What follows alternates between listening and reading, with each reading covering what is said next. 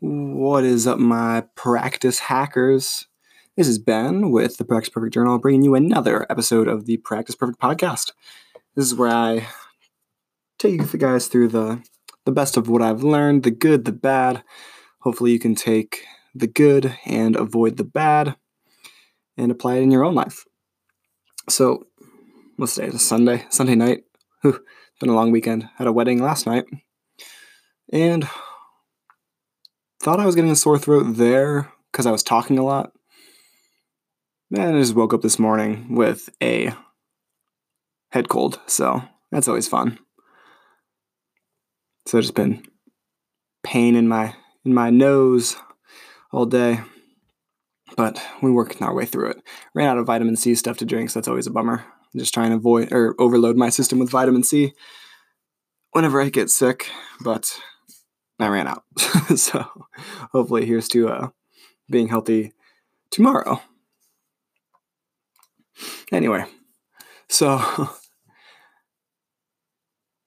I wanted to go ahead and kind of dive into some, just like the last piece of what really started helping me turn the boat of my life around. The main thing that actually started helping me see the progress I was making on a day-to-day basis with my practice.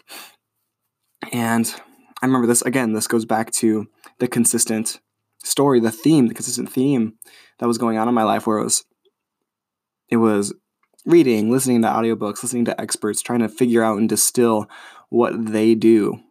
And I remember this guy named Tim Ferriss. He would always talk about what gets measured gets managed. And so I started thinking about it. I was just like, well, I definitely need to apply that in my own life. Because at the time I was struggling. It was like I felt like I was practicing the same things over and over again, and I wasn't making any progress. And it was frustrating, and I felt like I was practicing a lot, and I thought I was practicing a lot. I thought I would be like, man, I'm practicing like all the time, and I'm not making any growth. Like, what's going on? And then it led me to the first kind of epiphany that I had, which was, I forget how I stumbled across it, but it was talking about when you're keeping a goal consistent. And you just got to count, like if you're trying to start a new habit, if you're trying to like for us, if we're wanting to practice, or if you're trying to again learn a new instrument, or you're trying to work out, the best way to stay consistent is to just buy a calendar, and every single day you work out or you practice your instrument, you put a big red X on that day. And when I started doing this, I realized that it's like, first of all, I'm not hardly practicing at all. It's like I was practicing like once or twice a week, and for some reason I thought I was practicing a lot. So already right there goes to show that my stagnation was self-caused, not because I hit a plateau, it's because I just wasn't trying very hard. And then I was allowing myself to think that I was practicing a lot when I wasn't. So I don't know if that's something that you guys are currently struggling with as well, where it's like, oh man, I feel like I'm practicing all the time. If you're actually practicing all the time and you're not making progress, it's probably one of two things. Either you're not practicing as much as you should be, or you have really, really bad practice habits. So anyway, going back to what I started realizing, I was like, oh man, this is like awful. Like I'm barely practicing at all. And so eventually I started to distill down a better process, and I realized I was like, oh, if I want to actually see how much I'm growing, I need to track this stuff. I need to measure what I'm doing. So I just ended up buying a little yellow, actually I think I took a yellow notebook from my office. Perks of working in a corporate office, you can just snag some notebooks from the utility closet and be good to go. But so I took a couple of those notebooks and I started tracking what I was practicing. I started tracking the day. I started tracking how long I was practicing certain things. I wonder if I still have, I don't know where it is. It's probably buried in my desk somewhere from 3-4 years ago. But I started recording everything, like what I practiced, how long I practiced, if it was easy, if it was hard.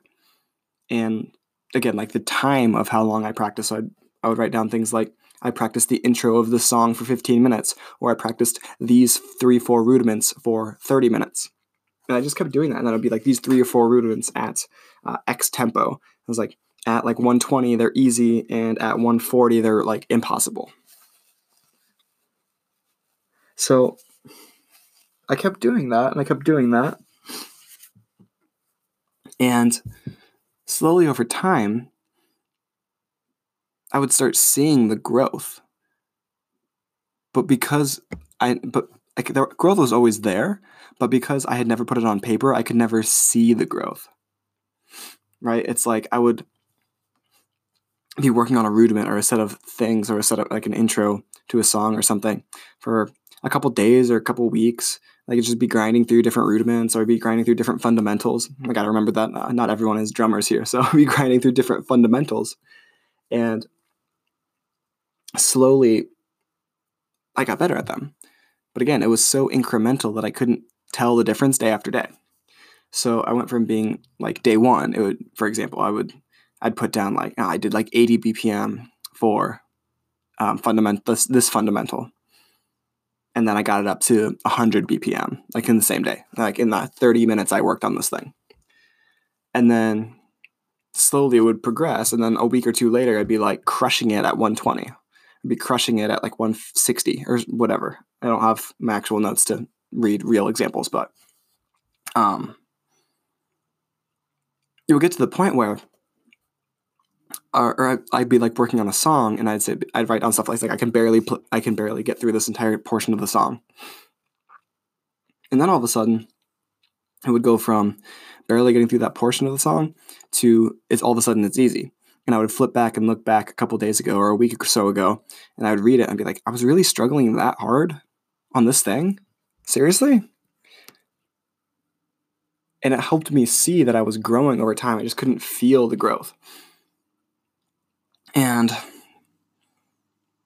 that became key to helping me win back my love of music and of progressing and just of practicing.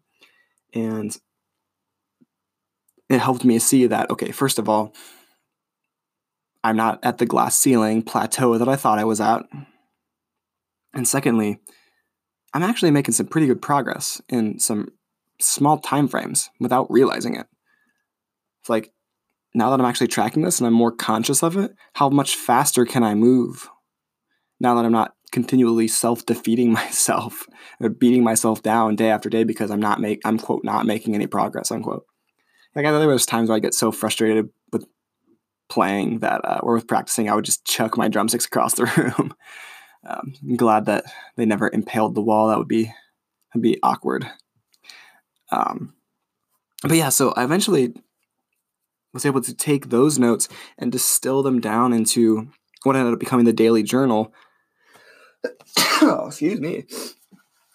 Head cold, sneezing. It's a rough day. Anyway, so that is what ended up the daily journal ended up being turned into. It ended up becoming, it became my section for my notes. It became my section for what did I do well today? Like, what did I win today? And then what can I improve upon tomorrow? And this was like the main reason why I ended up making the Practice Perfect Journal, was because this is where a lot of other journals were lacking. This is where like all of the other entrepreneurial journals or the meditation journals or the morning journal, stuff like that, were really lacking for me as a musician, because it was like they had the first chunks of what I liked. Like I had a lot of day planning and I had a little bit of goal setting kind of things in it. But it was really missing this practice portion. And I knew that I wanted to keep everything together. So that way I just had everything in one spot that I could look at instead of having 37 different notebooks laying around all over the place. So then I was like, okay, practice notes. I got to make sure I have my practice notes section so I can record everything that I did during that day. Then I also want to include some additional things. And I knew that I was like, okay, I need to make sure that I end all my practice sessions. I want to end all my days on a high note. I want to end it so I want to recount some things that I did well or I succeeded on. So that's when the victory portion came into play, where I wanted to acknowledge things that I ended up succeeding on. So it's like, did I practice for 15 minutes a day even though I didn't feel like it? It's like, put it down in that box. Did I finally break through and nail the intro of that song that I've been struggling with?